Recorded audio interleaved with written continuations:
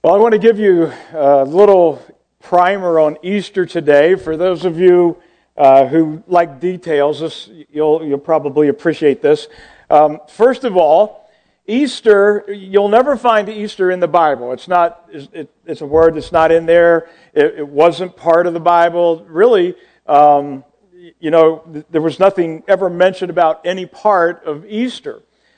Easter didn't start until about 120 years after Jesus was on earth, and it was something that mankind came up with, and basically it was the early Jewish Christians who decided to put together something that would commemorate Christ in attaching it to Passover. And for those of you who know what's going on, Passover started yesterday, and Easter moves all over the calendar, doesn't it? Sometimes it's in March, sometimes it's early April, sometimes it's the middle of April. Well, that has to do with Passover, and wherever Passover is, Easter is attached to it. And this is something that happened back in about 150 A.D. And some other things about Easter. Easter is not a day. Basically, when it was created to be a week-long celebration. We call it Holy Week. There are 3 days inside of Holy Week that seem to get more prominence than all of the others. One is called Maundy Thursday, which is really a celebration of the Last Supper. And then there's Good Friday, and then there is Resurrection Sunday, which we're celebrating today. I learned something about Easter this week that I did not know, and that was that in the early church, back in the 2nd century and actually for many centuries beyond that, Easter Sunday, Resurrection Sunday, was the day that people were baptized. That's when they just held them all together. Back when Jesus was around, they were just baptizing them all over the time, right and left, and then, the men jumped in and fixed everything, right? And so they just started baptizing them on Easter Sunday, which I thought was kind of cool because we do that. We've been doing that for 18 years, and so I felt very spiritual for just a moment, and I realized that we did not know that, and we just did it, by accident. But I want to kind of zone in a little bit today about 2 specific days: Good Friday and Resurrection Sunday. Good Friday, we celebrated that here. It's the day that Jesus walked into the courtroom of our lives knowing that we were guilty and decided to pay the debt for us, to pay the price for us. So Good Friday really is about that debt payment. It's about the cross. It's about the crucifixion. He opened up His arms as wide as He could to tell us how much He loved us and was nailed to a cross, and He gave His life for us. And so Good Friday took care of a whole lot. It took care of all of our sin. As long as we believe in this and believe in Christ, it takes care of our sin, forgiveness. It gives us eternal life with Jesus. And if you think about that, you think about what it does, you might say, well, why do we even need Sunday then? I mean, we've got everything that we need. And I would choose to differ with that thought a little bit, because Sunday is really important. And I want to talk about that. Why did we have to go through the whole 3 days? Why the resurrection? Why is that a big deal? And basically, it's a big deal for 2 reasons. One, it's to prove that Jesus is who He said He was. That He really is who He claimed to be, the Son of God. And it's really amazing to think that Christianity is really the only religion that talks about killing its own Savior. Our own salvation. Mankind killed Jesus. And it's also the only religion that talks about the Savior defeating death and coming back and being alive today. And what's really amazing is when you think about just the viability of this and the historicity of it, there were over 500 people who watched as Jesus was crucified and then saw him after he was resurrected from the dead. And when you look at this, and of the 500, many of those were not Christ's followers. These were historians, like, people like Josephus and others that wrote about this, that were still like just decades away from what's happening, and they recorded these things. We have more history of Jesus' resurrection than we do for Alexander the Great, and he's in all of our textbooks in schools today. And I talked about that last Easter, and if you're one of those people that you only come to church on Easter, you'll remember that from last year, and now I want to pick up from that this year. You didn't miss a thing all year long, right? The other reason that it's important to know that he raised from the dead is to understand that he conquered death for himself and for you and for me. In Revelation 1:18, Jesus said, I am the living one. I died, but look, I'm alive forever and ever. Then he says something really interesting, kind of funny actually. And he goes, I hold the keys of death and the grave. What does that mean? Well, up until Jesus came back from the dead, Satan held the keys of death. He decided who died. He decided when life was over. And Jesus says, hey, I took his house keys. I've got them now. And I want to give you something. And I want to talk about that today. These keys unlock something. They unlock death in our lives. And so these are the two components I want to dwell on. I want to talk about the cross and the fact that we have forgiveness of sin. But I want to talk about Sunday. I want to talk about the resurrection because a lot of people have experienced Friday. They've invited Christ into their life and said, yes, save me from my sin. But they haven't experienced life after that.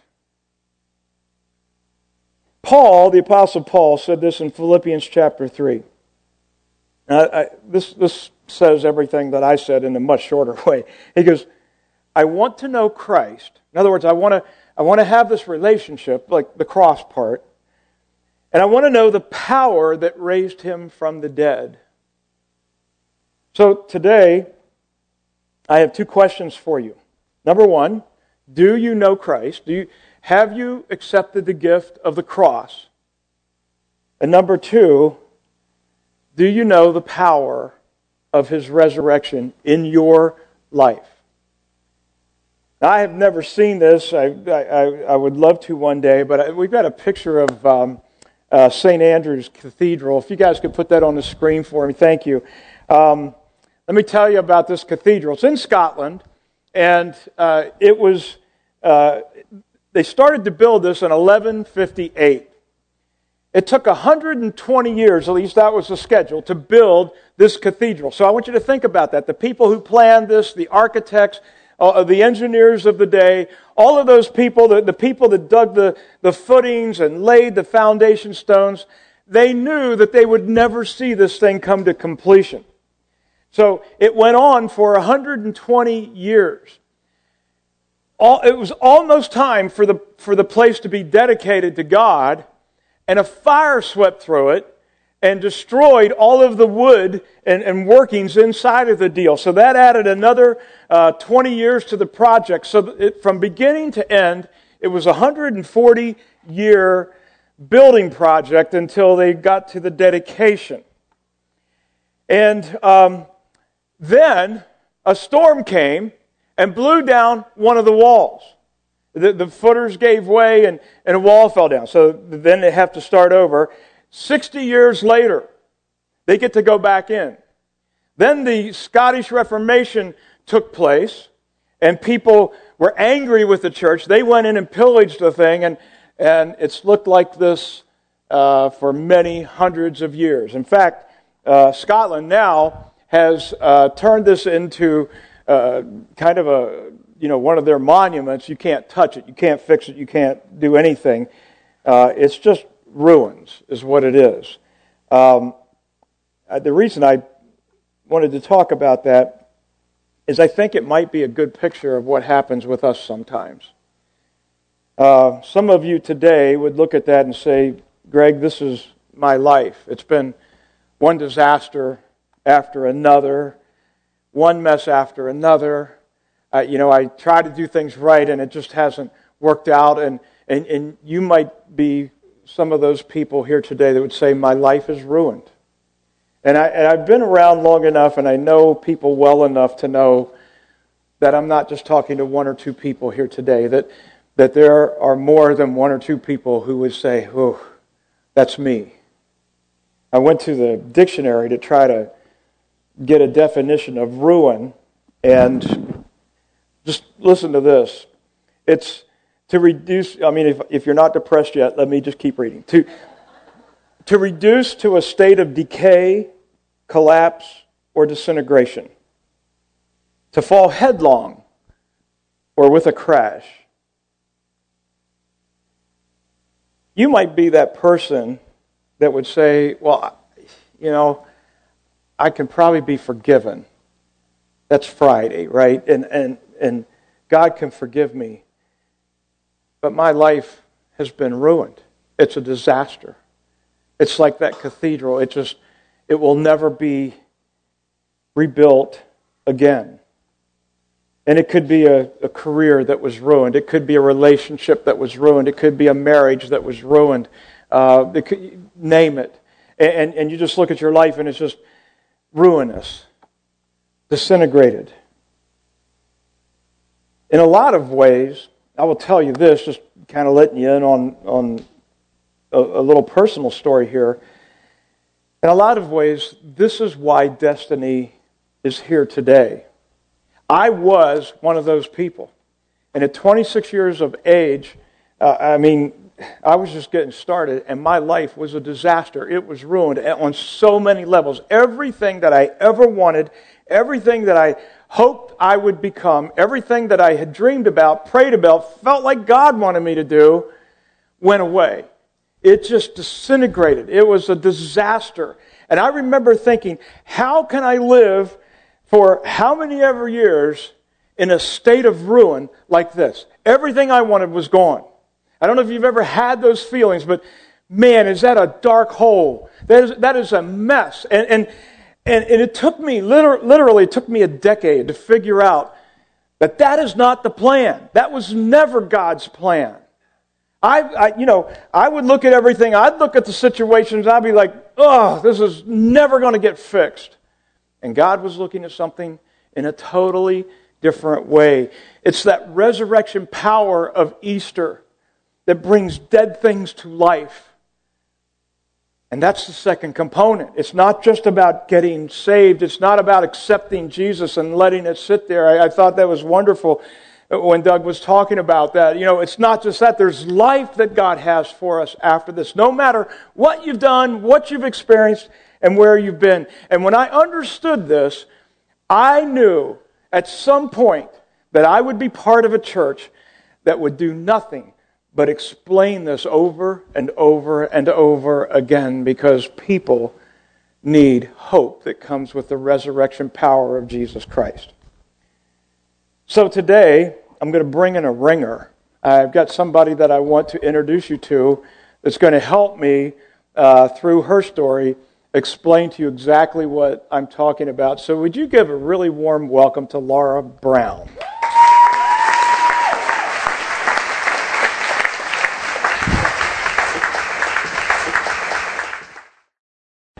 Have a seat over there. Okay. The hot seat. Yeah. Okay, so you guys were cheering for Laura. You were being very nice, but you don't know hardly anything about her or anything at all. So they may not want to cheer after they hear all this. Maybe not. Yeah.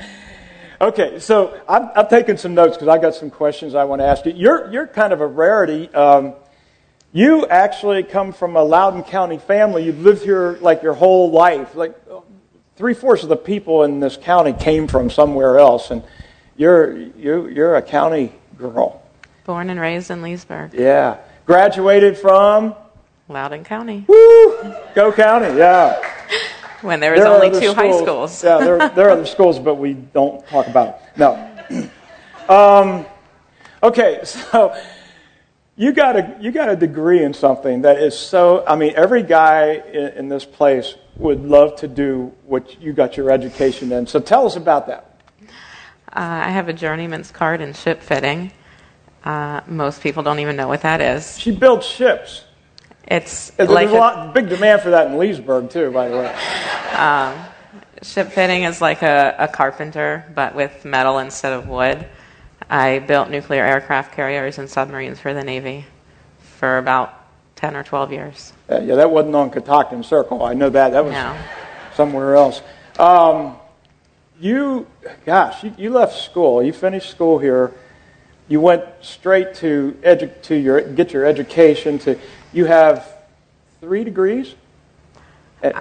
Yeah, and a master's and well, you got more than that? No, I mean technically it's all kind of 1 degree. It's just different levels. Okay, but you ended up with a master's degree, and in shipbuilding. In business. MBA. Got an MBA from William & Mary. In other words, she's extremely smart and highly educated. You had a lot of success early on, didn't you?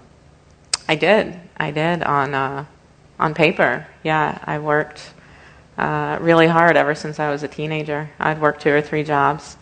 Even when I was working at the shipyard and going to school, I worked a second job to put all that money away for a down payment for a house.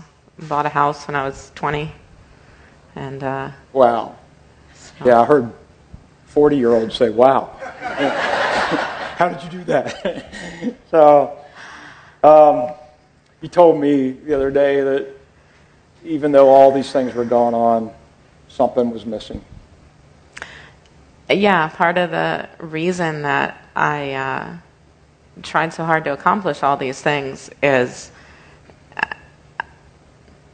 I wasn't, satisfied inside, and I kept thinking that the next accomplishment, whether it was a job or a degree or buying a house, checking all these boxes, that people say are part of a successful life,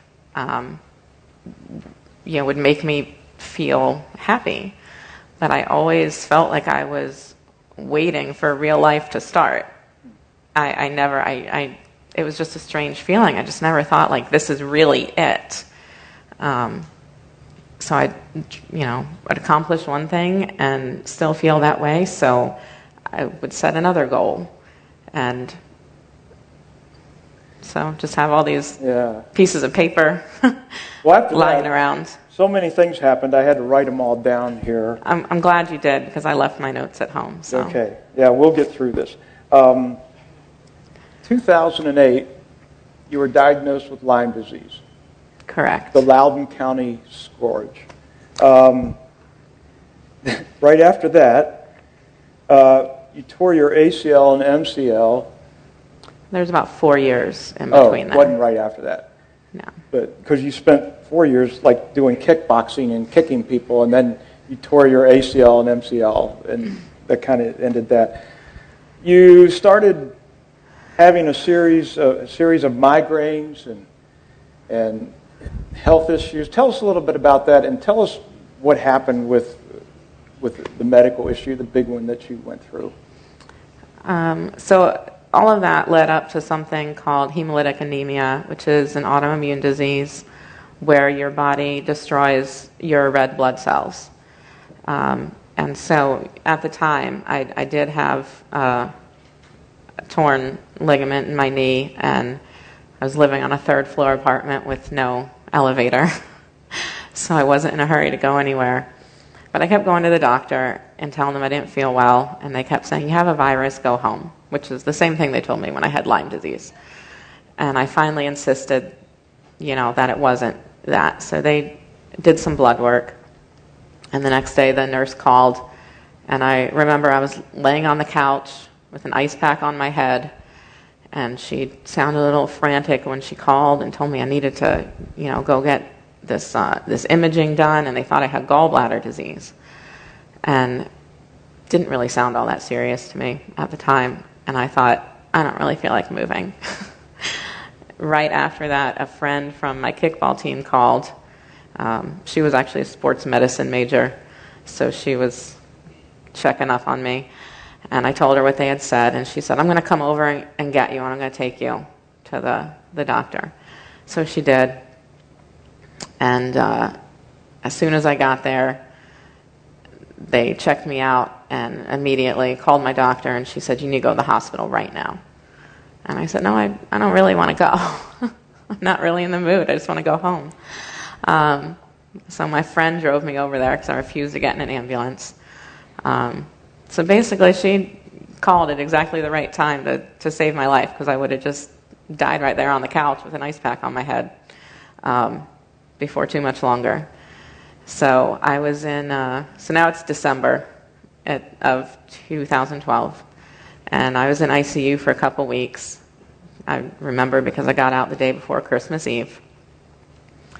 And a couple months after that, I went to the doctor for a checkup, and he told me that he had not expected me to survive the first few days. Now, at the time, I had no idea. I was concerned. I was working on my MBA, and I was concerned about contacting my professors because I was missing finals. And everyone was going, don't worry about it, don't worry about it. And I was like, what do you mean don't worry about it? It's finals. I'm doing a math, like, this was a, big thing. Again, still focused on that. As if dying was not. Well, I didn't really know dying was an option. I didn't really think it was that serious. I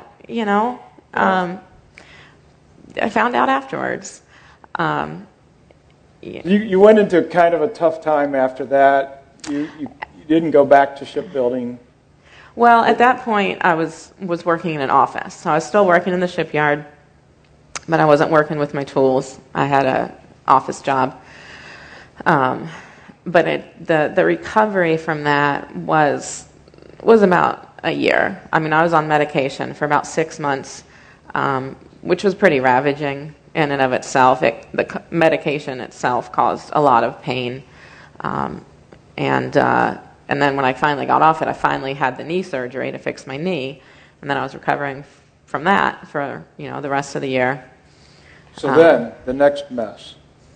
Headed to Atlanta, decided to start a business there. You're going to meet your brother down there. What happened on that trip?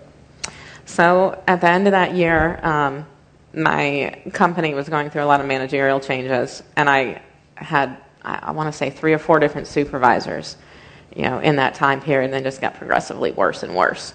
And I felt like the company was just going downhill, and I had already survived one layoff, and I knew they had more coming. So I had always wanted to start my own welding business, which after I got my bachelor's at JMU, the recession hit in 2008, which is when that happened, and so it wasn't quite a good time. So I thought I might have a better chance now. So I got a welding machine, I got a big truck, and I was going to drive down to Atlanta and start my business. And Atlanta had their freak snowstorm in January of 2014. In Atlanta. Right. That's like they've never had snow before for 100 years or something. So they don't own any snowplows, so they haven't treated the roads. So after about 10 hours of driving, I suddenly hit some black ice, and the truck spun out and flipped over. I think we have a picture of that truck, don't we? So there's... and your welding stuff was in the back, and it was, that's all gone, and so the gone. Truck was totaled. The next mess was a guy entered your life. That's always a mess. And, I'm going to kind of fast forward here because I want to get to something that led to something else in your life that was absolutely turned everything inside out. I want you guys to take a look at something. Well, more news was breaking across Hampton Roads today. In Newport News, officers drew their weapons, then shot a woman after responding to a 911 call. News Channel 3's Reed Andrews is gathering brand new information. Newport News police surrounding a truck with a woman inside. This video, shot by a News Channel 3 viewer, shows officers walking towards that woman, who, according to witnesses, didn't follow the police's instructions. Here you can see the woman being rushed into an ambulance. Police say the shooting victim is expected to make a recovery, and none of the officers involved in the shooting were hurt. And that was you. That was me. We're not going to get into the details of that a whole lot. I know that some of this is still going to be talked about and dealt with later on in your life. But in a nutshell, you were trying to connect with this guy. He wasn't at his house, and you're waiting for him, fell asleep in the truck, and all of a sudden these people show up. They were police officers. You didn't know it at the time. When you finally caught on, you raised your hands, and they shot through the back window of the truck. Mm-hmm. They shot 29 shots. 9 of them hit Laura. And how in the world you survived? It was just unbelievable. And so after the time in the hospital, you recovered. They put you in jail. Mm-hmm. And just, I'm going to fast forward for a moment, and then I want to come back to this. You were in jail for 3 months, mm-hmm. and then mysteriously, all the charges were dropped. And one day they open a door, and there you are. You're out. And where did this come from? I mean, it was horrendous. But it was through that you told me that God began to change everything in your life. Can you share just a little bit of those changes and what happened to you there? Yeah, so like I said before, I spent my whole life, working really hard towards all these goals, trying to control everything around me, and I thought that, success came from inside me, and that happiness, came from inside me. And so I was put in jail for 3 months, and that was a big turning point in my life for many reasons. But for this purpose, one of the big reasons is that, having my freedom taken away was freeing to me. To not have to make a decision, to not have any responsibilities, to not have to do anything. I literally could lay on that bed all day and not move. And it didn't matter. It didn't matter whether I did something or whether I didn't do something. Nothing changed. And that realization was huge to me. So I thought, if I'm not in charge of things, if I don't make things happen, then who does? And the answer was God. And, the answer to me for why I was still alive when, by my count, I could count 4 specific events where I should have died and I didn't. So my first thought was that I have a guardian angel sent by God, and I thought, well, why? He wants me to do something different with my life. I want to interrupt for just a moment. What I want you to hear in this is, here's a young lady did everything she could to get ahead. Everything that she did seemed to work. And then everything just fell apart. Up until that day, the worst thing that you had on your record was a U-turn traffic deal. I mean, it wasn't this. It was almost like God just took his hand off and to take you somewhere. Would that be fair? Yeah. I mean, the events that led up to that, especially the shooting, are pretty insane. Just all the things that came together to create that event, kind of out of nowhere. That was a big thing, and literally just destroyed my whole life. I mean, I had no job, no career, no financial resources, no truck. There's another truck that got totaled like 1 month later. I had security nothing. Clearance, and that went away. Right. I mean, it was worse than starting over, because now there was a whole bunch of obstacles, to getting back on track. So, 2016, you came here. I did. And tell us a little bit about, you really plugged in here. So if you miss something, I'm going to fill in the blanks. But just tell us about, just a few minutes about Destiny and what you've done here. Sure. Well, I'd say the last miracle in my chain of miracles was my daughter. She was born in 2016, and I knew that was like the final step. I had acknowledged God. I had acknowledged that He was, in control of things, but I wasn't living for Him. I wasn't walking with Jesus. And I thought, now there's somebody looking at me, so I'm setting an example for someone. What example am I going to set? What is she going to see me do that she's going to do? So I went church shopping with one of my friends from high school that I reconnected with, and came here, and I liked it, so we stuck around.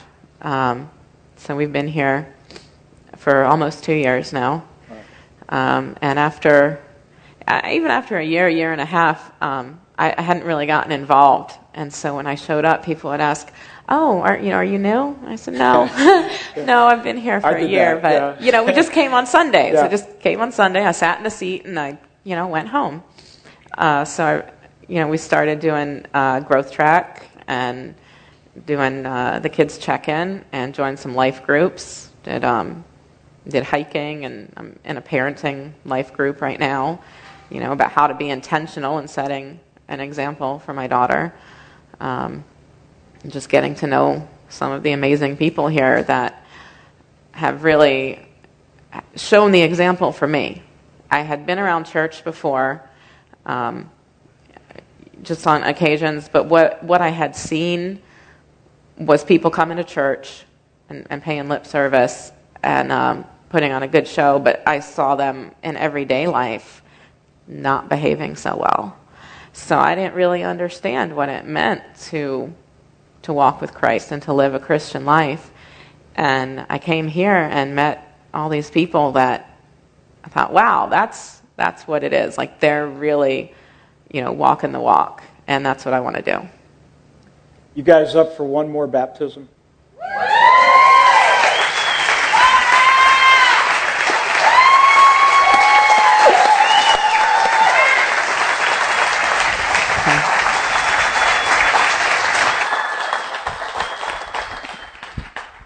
I want you to take a look at this video. For me, it kind of goes back to sort of the fate versus faith.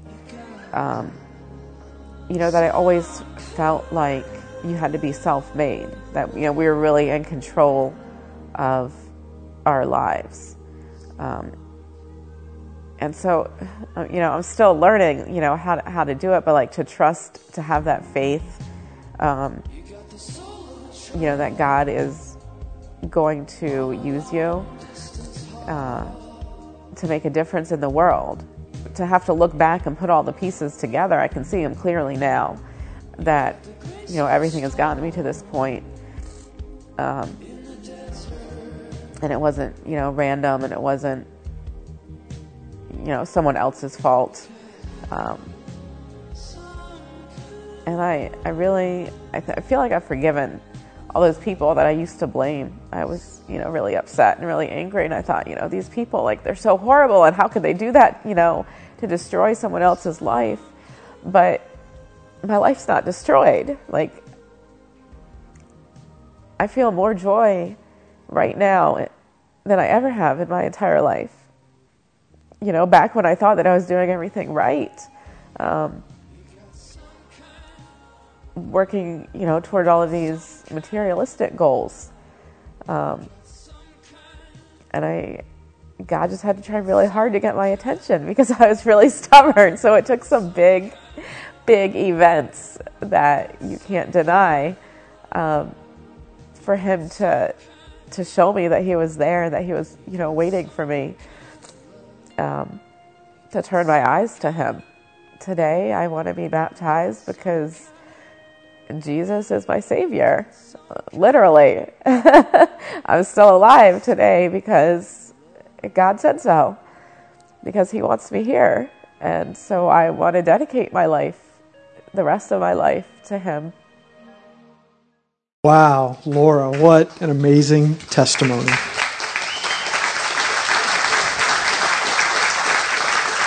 Because of your confession of faith, it's my privilege to baptize you in the name of the Father, and the Son, and the Holy Spirit.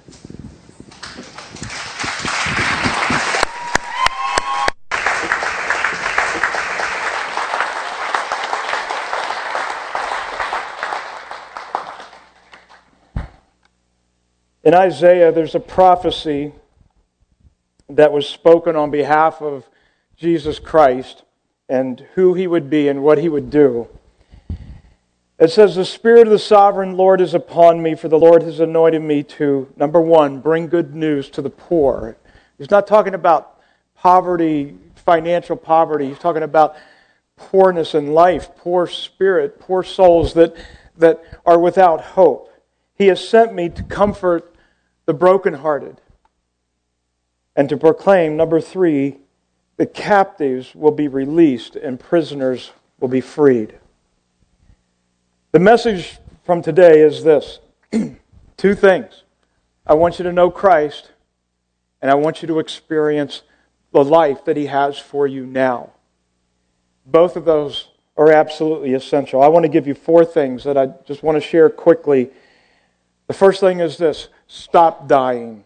Stop dying. If you are dying, if you have not taken this first step, if you have not acknowledged the gift that Jesus gave us on the cross, today is the day to put an end to that. Simply by believing, by putting your trust in God, you're saying, hey, I can't do this on my own. I can't make life good enough. I can't make it all work out. I don't have the power to do that. And I want to give my life to Christ.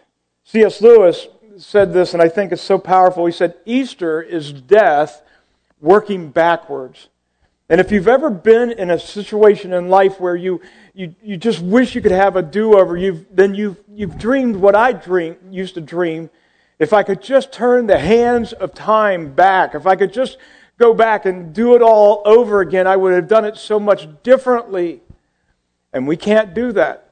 But Easter is death working backwards. So God takes us back and He builds something that we didn't plan, something that we didn't expect. So this is how you stop dying. John 11:25, Jesus says, I'm the resurrection and the life. Anyone who believes in me will live even after dying. Everyone who lives in me and believes in me will never die. So the first step is to invite Christ into your heart. Here's the second thing I want to have you do. Start rebuilding. You stop dying, start rebuilding. It's really interesting with Laura, and she was just doing this kind of undercover here. She went to Growth Track. She got on a dream team. She's been in life groups, and God has just been putting pieces back together. I tell people all the time, give us a year of your life and see what God will do. You've done a lot on your own. Let's see what God could do. Just give us 1 year of investing in this church, in just getting involved in the things that we believe that God has shown us that can help you and help you to grow and become the person that He wants you to be. A lot of people think, man, I can't, I've got such mess in my life. I gotta clean my act up before I really jump into this. And I'm telling you, you will never get there. And my dear mom is here today, but there's something that she did that irritated me when I was a kid. She and my dad both worked, and Mom kind of carried a lot of the financial weight in our home because my dad was a pastor and they didn't pay him very much, and so they would hire somebody to come and clean our house. And I always hated it because every morning, on those mornings, she'd wake my sister and I up early and say, hurry up, we got to clean up the place, the cleaning people are coming. And it's like, what? What do you think we're paying them to do? And it was just Mom. And I love you, Mom. but you don't clean up your act for God. You come just like you are. Just give us a year to see what God would rebuild. I love what Laura said. I'm not there yet. But she sure is making some great moves. Stop doubting. Stop doubting. Number 3. Stop doubting what God could do with you. You have no idea what He wants to do in and through you. No idea. You've got your plans. Here's what I should do. Here's how I'm going to make this work. And God has something totally different, greater, bigger than anything you've ever imagined. Stop doubting. And finally, number 4, start living. Start living. In other words, God is not going to take all of your great stuff, all of the good things you've ever done, and try to work with that.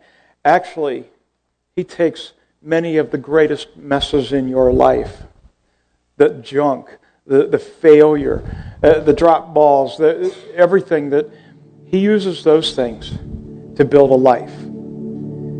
I'm going to pick on my parents today. When I was putting this together, I didn't realize they'd be here. But what I'm saying, they know is true. My dad is so talented, and our church was growing, and we needed a new church building, and so he got some men in the church, and they literally built the building themselves, and they had these laminated beams up, and they built concrete block up the side, but they didn't have any money for brick to put on the church. I mean, bricks were expensive, but my dad wasn't going to sit there and just build this building and have it be concrete blocks. So he found out that the city where we lived, which was Winchester, they were building some roads, and they were tearing down these old houses. And he just went to the people that were doing the deconstruction and said, "Hey, can we have your bricks?" And they said, "Sure." So they just scooped them up, threw them in dump trucks, and just hauled them to this lot where this building was and dumped them in piles. And this is where things went downhill. My father gave my sister and I hatchets and said, "We'd like you to take these bricks and just knock off all the mortar and stack them up." It was a big building. There were a lot of bricks.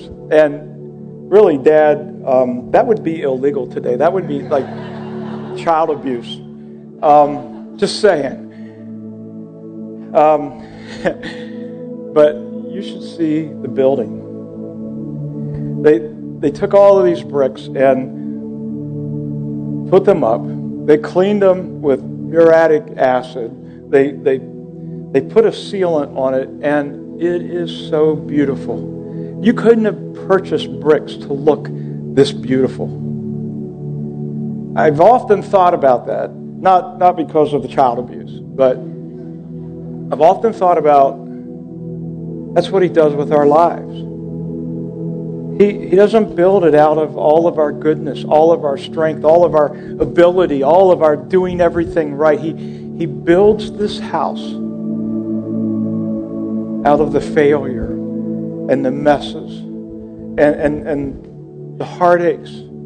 And He puts together something that you and I could never put together. Laura is going to be somebody incredible, not out of how much she could do or how many degrees she had or how excellent she pursued life, but she's going to have life that's been built out of heartache and difficult times, and that is a true building. That's what Easter is all about. Easter, Jesus didn't come to make bad people good.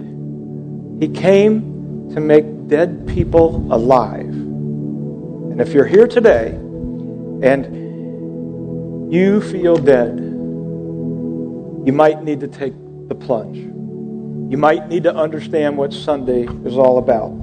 So here's what I want to do. I'd like for you to take, I'd like everybody in the building to take one of these DC Connect cards out for just a moment, please. And at the bottom, you see something that we do this every Easter. We call it a spiritual survey, and I would just like for everybody to fill this out. For those of you who are here today and you say, "Yes, I want to take this next step. I want to give my life to Christ. I want to say yes to this great gift of Jesus that's been given to me," I'd like you to check the box A. I'm accepting Jesus Christ into my life today. Whether it's the first time or whether you're coming back to Christ, just check the box A right there. If you're already a believer and you're on the journey, you're like Laura, yeah, moving forward, check box B. I'm already a believer. You may be not ready to do this yet. You might be the letter C. I'm considering giving my life to Christ, but I haven't yet decided. And it's okay.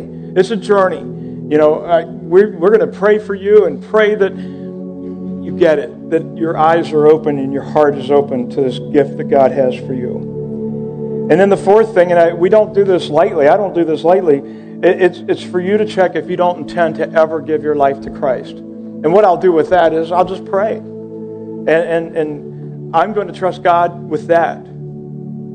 But I'd just like you to fill this out, and we're going to receive our offering in a moment. And just drop these in, the offering. I'd like to pray, and then we're going to stand and sing a song and end our Easter service today. But I'd like to pray for you and just pray a blessing on you. Lord, first of all, thank you so much for this day. I thank you for this picture of redemption that you showed to us through Laura's life.